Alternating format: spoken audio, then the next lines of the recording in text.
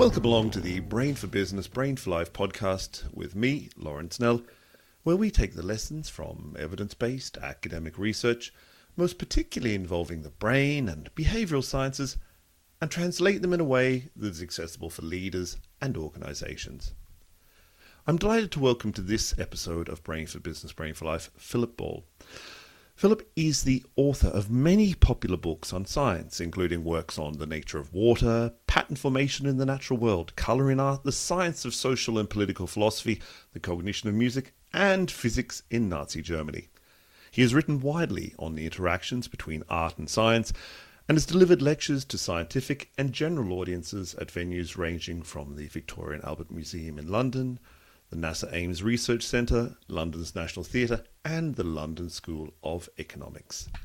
Formerly an editor at Nature magazine, Philip continues to write regularly for Nature. He's also contributed to publications ranging from New Scientist to the New York Times, The Guardian, the Financial Times, and New Statesman. He's a contributing editor of Prospect magazine and also a columnist for Chemistry World, Nature Materials, and the Italian science magazine Sapere. He is broadcast on many occasions on radio and TV and is a presenter of science stories on BBC Radio 4. Phil, you are very welcome to Brain for Business. Thank you for having me.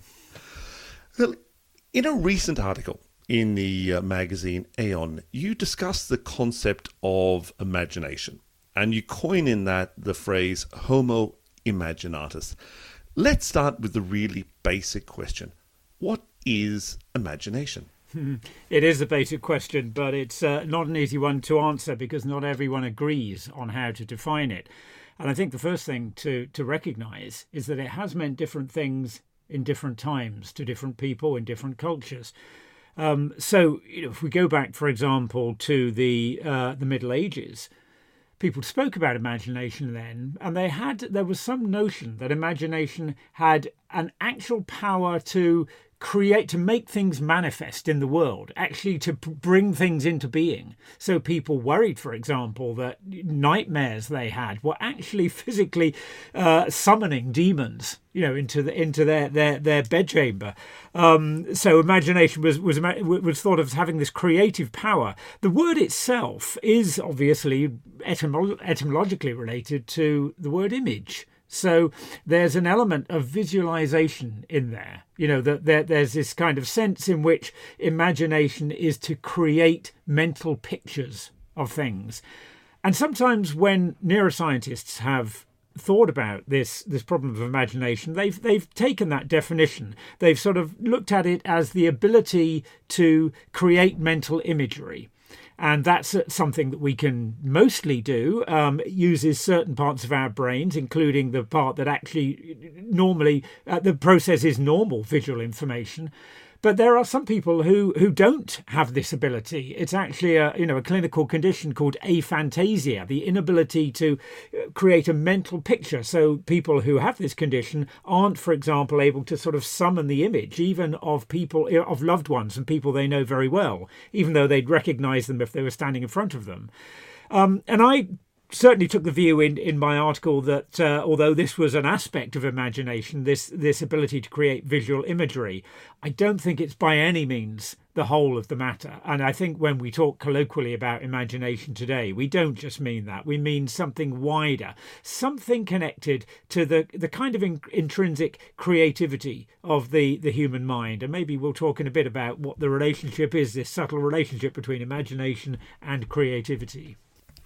Absolutely. I think that's definitely worth coming back to. But I'm curious as well to think about how imagination has developed over time, or at least the concept of it. You mentioned the Middle Ages there, but has it always been seen in that way until now, or have there been stages of conceptual evolution? Well, I think there have. I mean, certainly in the Romantic era, for example, in the 19th century, late 18th century, there was a sense that imagination was something you could probably say sacred, certainly a kind of gift from God, something spiritual. So William Blake, the poet, seemed to write about it this way. And in fact, he seemed to regard it as the kind of deepest spiritual expression of what it is to be human. So for someone like Blake, it was absolutely central to human experience. And I think, when we get into the 20th century and the ideas about the human mind and the human brain start to become more psychologized, I think it would be fair to say that imagination is something, I think even today in neuroscience, imagination is a neglected capacity of the human mind. There hasn't been a great deal of research really into what it is, let alone where it comes from. But I think for increasingly the work that is being done is starting to suggest, and this is really what I argued in my article, is starting to suggest that we are the imaginative creatures, that this perhaps is what truly sets us apart from other species, our ability to have an imagination that is completely open-ended, that can imagine things that not only we have never experienced, but that we could never experience. We can imagine, in some sense, being the size of a pinhead, or floating around in outer space, or living on Mars. That, I suspect, is something that doesn't take place in the mind of a dog. Maybe we'll talk some more about whether other animals do have something like imagination. But I think there's a good reason to believe that this really open-ended imagination that humans have is quite possibly something unique to our species.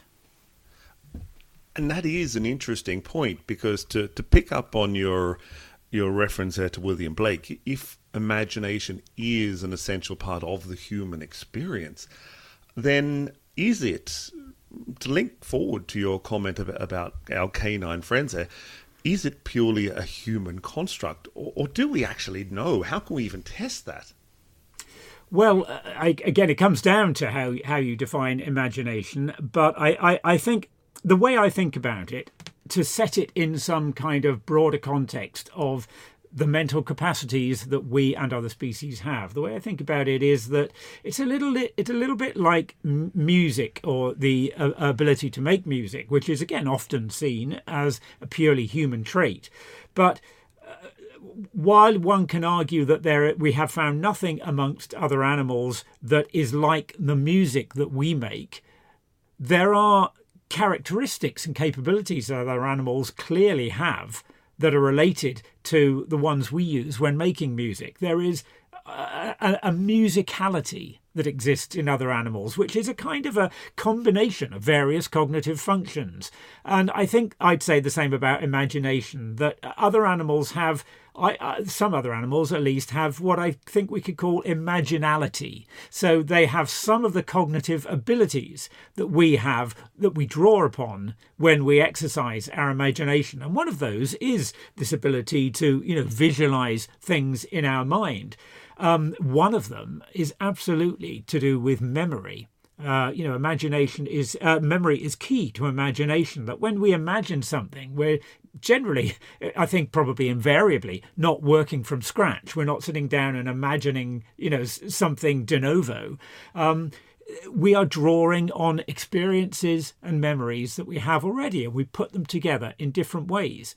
Now, it seems clear that some other animals also make use of memory in this way. That brain scanning, for example, has shown that for sleeping dogs, sometimes any dog owner will know, they sometimes kind of make these, little movements and little noises that show they're experiencing something like dreaming. And in fact, it's possible to show that they seem to be, by looking at the activity in the brain, they seem to be in some sense reliving some of the experiences that they've recently had, as though they're somehow processing that information. We don't quite know why or how or what that means or feels like to the dog, but it certainly seems to be related to what we do when we're dreaming, and not just when we're dreaming when we're asleep, but daydreaming.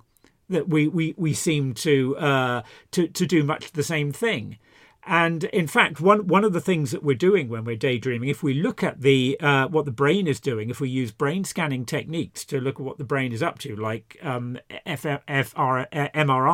the standard brain scanning technique to see which bits of the brain are active, if we use that, then we find that the kinds of activity, the parts of the brain that are active when we're imagining, are much the same as the ones that we use when we're sort of daydreaming, or when we're sort of resting and not particularly focusing on any specific task.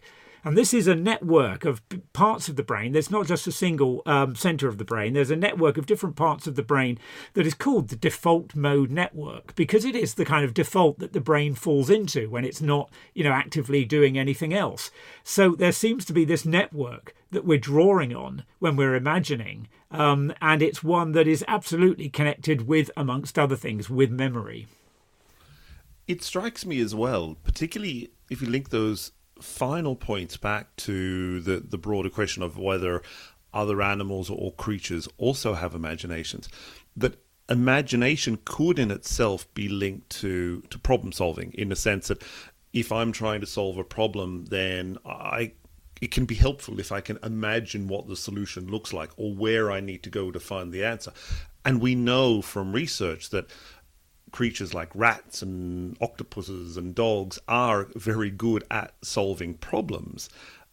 So possibly, you might argue, there is some kind of cognitive process akin to an imagination happening there, or am I going too far off on a tangent? No, I think that's absolutely right, actually, and I think this is really getting to the nub of what imagination seems to be about. You talked about problem solving, but actually, all of life is one continuous problem, or is many problems, one after the other. Not in the sense that it's all difficult, but that we're constantly having to make decisions. What are we going to do next?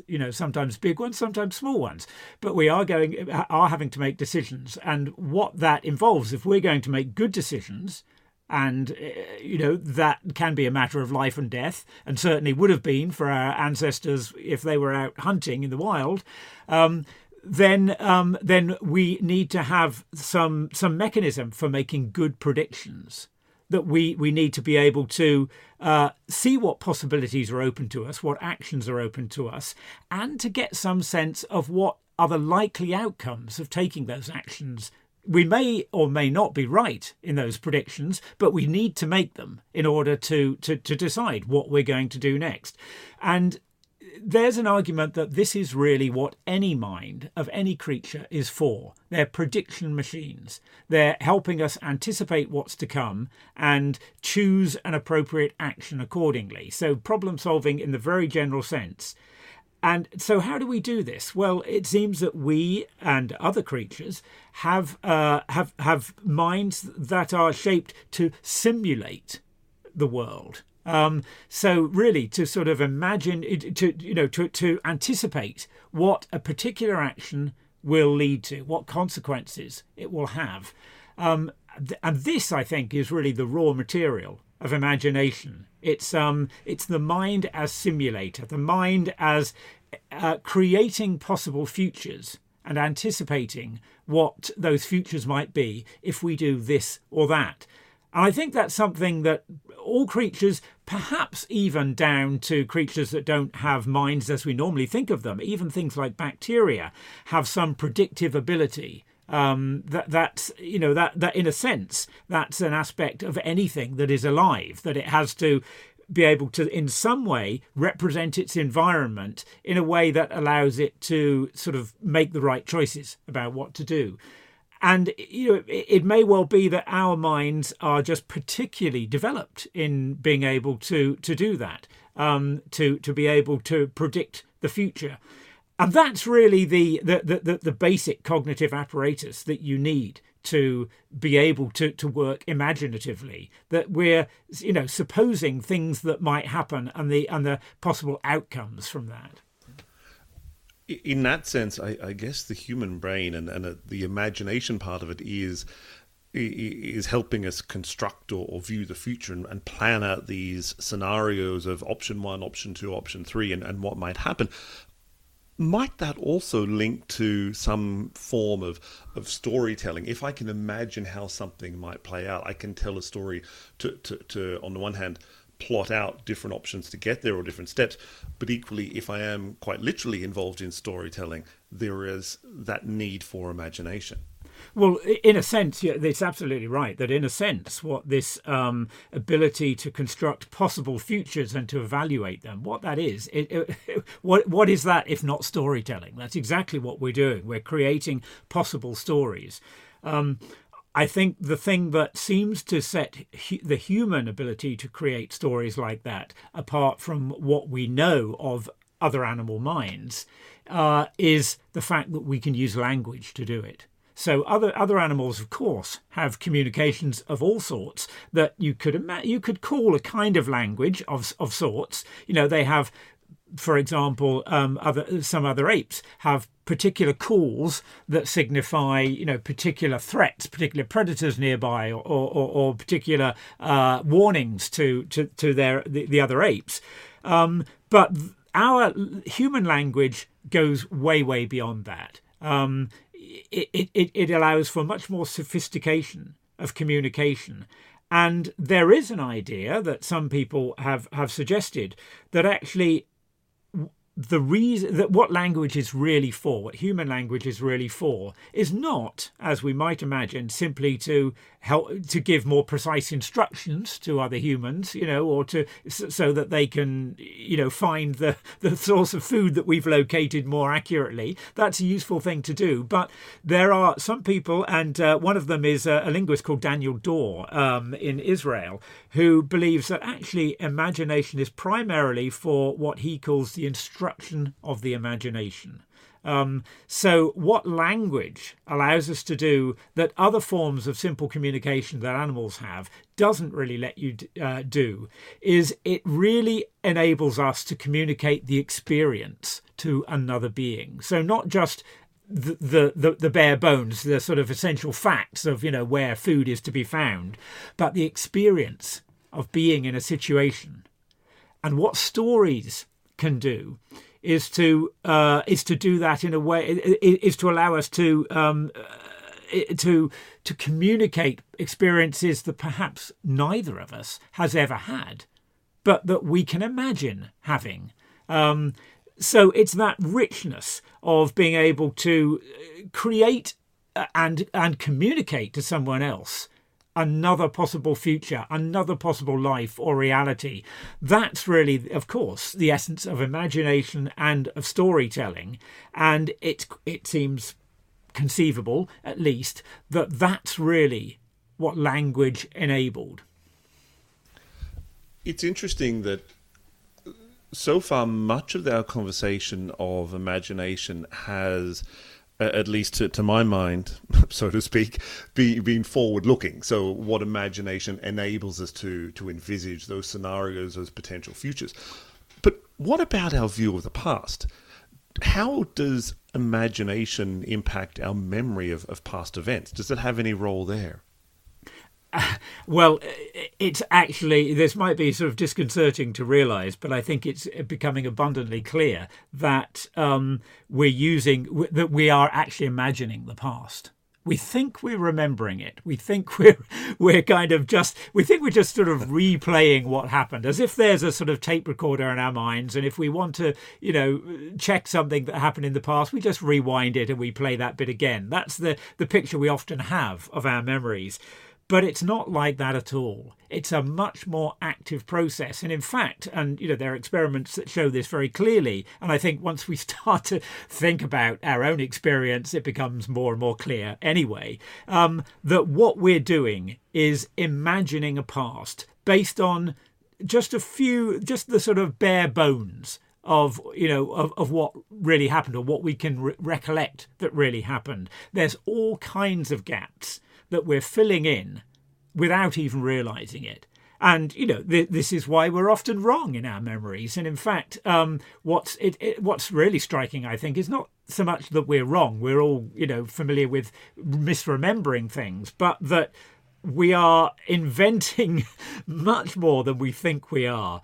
You know, there's a whole body of work on the syndrome, I suppose you could call it, of false memories. And that doesn't just mean, misremembering things. It means actually having a richly structured memory of something in the past that never actually existed, that never actually happened. And I think we do this much more often than we think we might.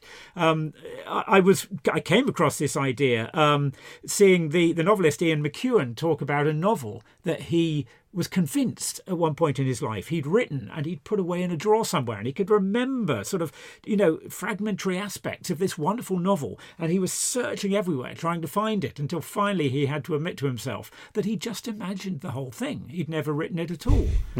And that's a particularly vivid example of something that I think we all find. I have a similar memory of a book of music, of piano music that I used to play in my youth, that I can almost recall the pieces, and yet I know I've had to gradually accept the fact that I've just made it up.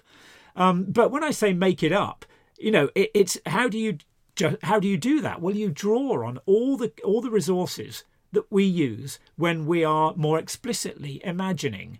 We draw on on our mind's incredible ability to form associations between disparate bits of information and turn them into a story.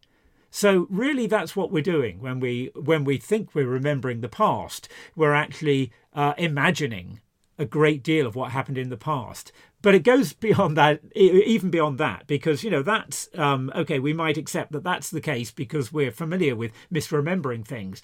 We're doing the same thing in the present. It's past, present and future is all, in some sense, imagination. And what I mean by that is that there's a great deal that we think we're experiencing, but that we're not really. For example, you can show that at the peripheries of our vision, there's almost no colour perception there.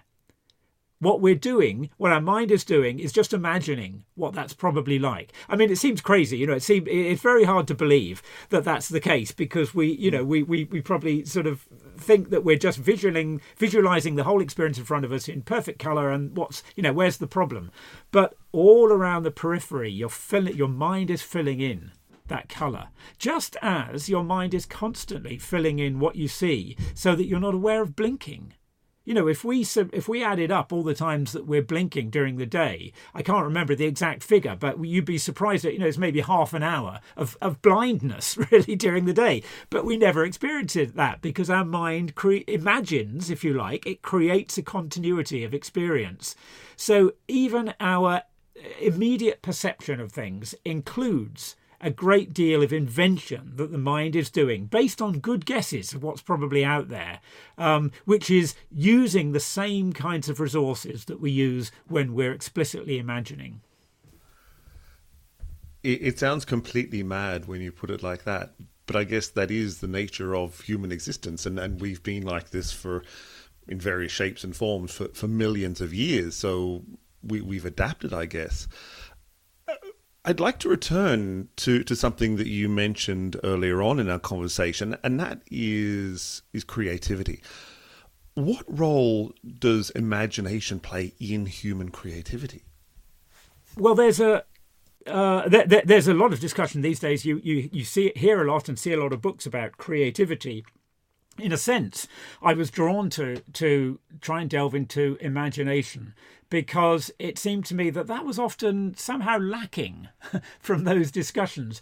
I think creativity is often talked about as the ability to perceive and forge new connections between things that are familiar, but that perhaps we haven't sort of recognised as or put together in the same way before, and this is absolutely an attribute that humans have, and a hugely important one for the development of our civilizations. But I don't think it's quite the same as imagination, partly because, as I say, imagination involves, it's more wide-ranging. It's completely open-ended. It includes the ability to embrace things and events and possibilities that we know, never happen and never could happen.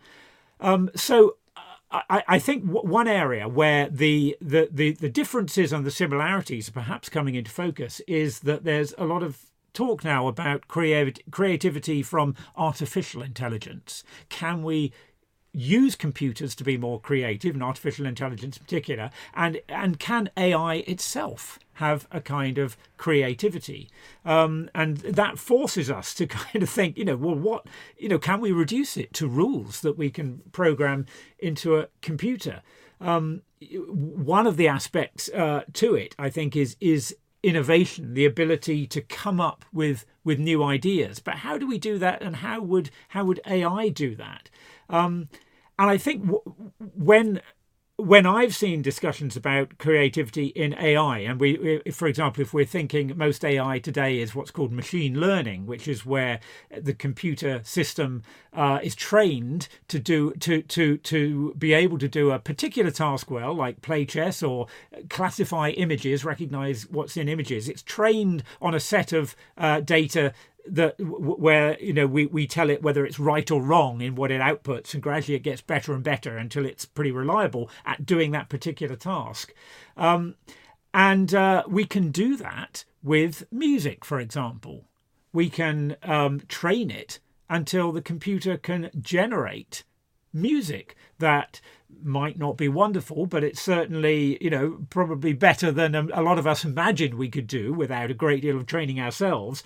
And some of it is quite listenable. And some of it, actually, some of the AI music that I've heard can be really striking, especially when it's then played by humans with all the creativity and expression we bring to it.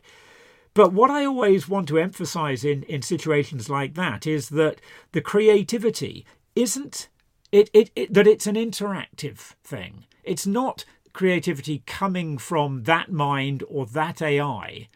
It is expressed when it is experienced.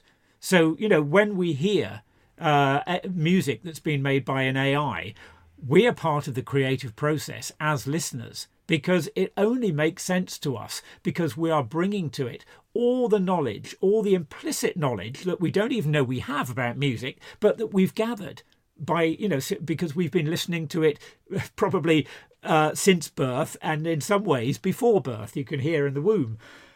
So I guess I feel that creativity is more of a social activity, that it's expressed in a social context. I think the same is true of imagination, but in a way, I think with imagination, that idea is more built in. If we buy this idea that imagination is about how we use language to tell stories, well, that has no meaning except as a social activity.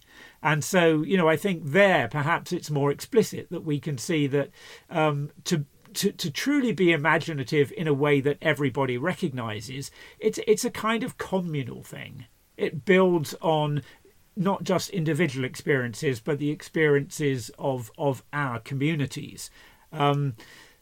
So, I think both imagination and creativity, I guess I want to try to get away from the notion that these are attributes that a few special gifted people have and that the rest of us passively consume. I think both of them they draw on capabilities that we all have to some degree. And when we experience them coming from others, we are actually part of that process too. And if we take that aspect or that view of both imagination and creativity being things that are shared by all humans and to an extent, possibly to a large extent, being communal, how might we then develop our imaginations? Can we enhance our imaginations? Can we become more imaginative, if you will? I think that probably the answer I would give to that is the same one as I gave when I would try to answer that question in terms of music. So as you mentioned, I wrote a book on music cognition, and people would say, how can we make ourselves more musical? And the answer really is to say we just have to stop making ourselves less musical.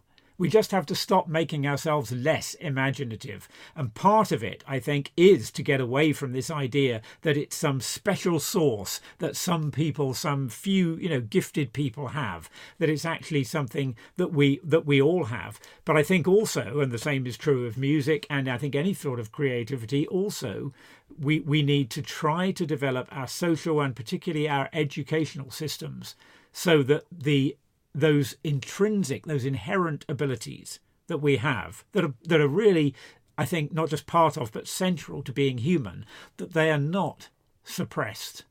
I'm sure again everyone is will recognise that that children have these extraordinary imaginations where they come up with things that are sometimes bizarre, that you can't sort of imagine where they could have come from.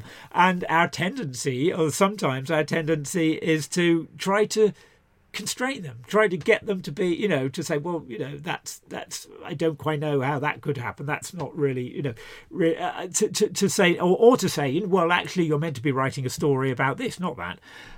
That's the kind of thing that will, suppress and eventually kill imagination. So too, actually, will, the kind of ways in which we see in education texts being analysed, being pulled apart into their component grammatical parts, a task that has importance. It's important to know how language works, but that certainly I've seen with my own kids at school, and I think it's a common perception of parents that it's done sometimes at the expense of letting the language and the whole sort of imaginative landscape of stories really breathe. So I think that's something we need to be very wary of in education.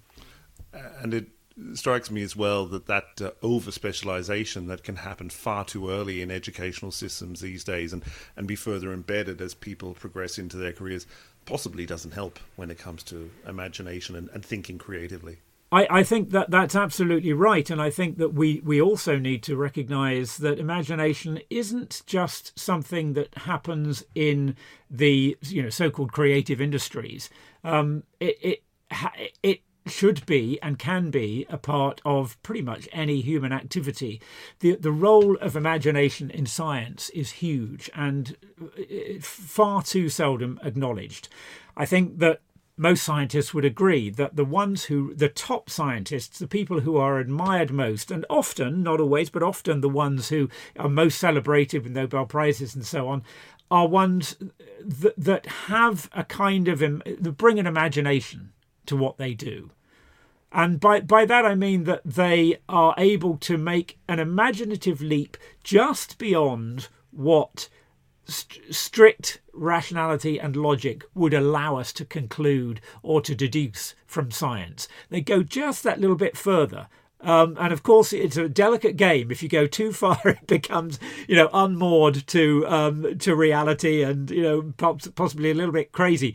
But sometimes, all the time, the ability to make that sort of mental leap just beyond what science, the science of the time can reliably allow you to say, and to go into a space where you're not really sure, but here's an idea, to throw out ideas and explore them. That's absolutely central to make it for science to advance. And I think that I'd like to see more emphasis on the role of imagination in science. And I think that it's often sort of seen as, well, it's okay, all very well, but how can you teach that? But I think that just as you can teach creative writing, I think it should be possible to find ways of teaching creative science. And I guess that ultimately is the test of Homo Imaginatus. Phil Ball, thank you very much for your time. It's been great speaking to you. It's a pleasure. Thank you, Laurie.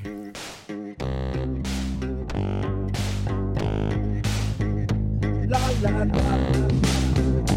La, la, la. La, la, la, la, la. La, la,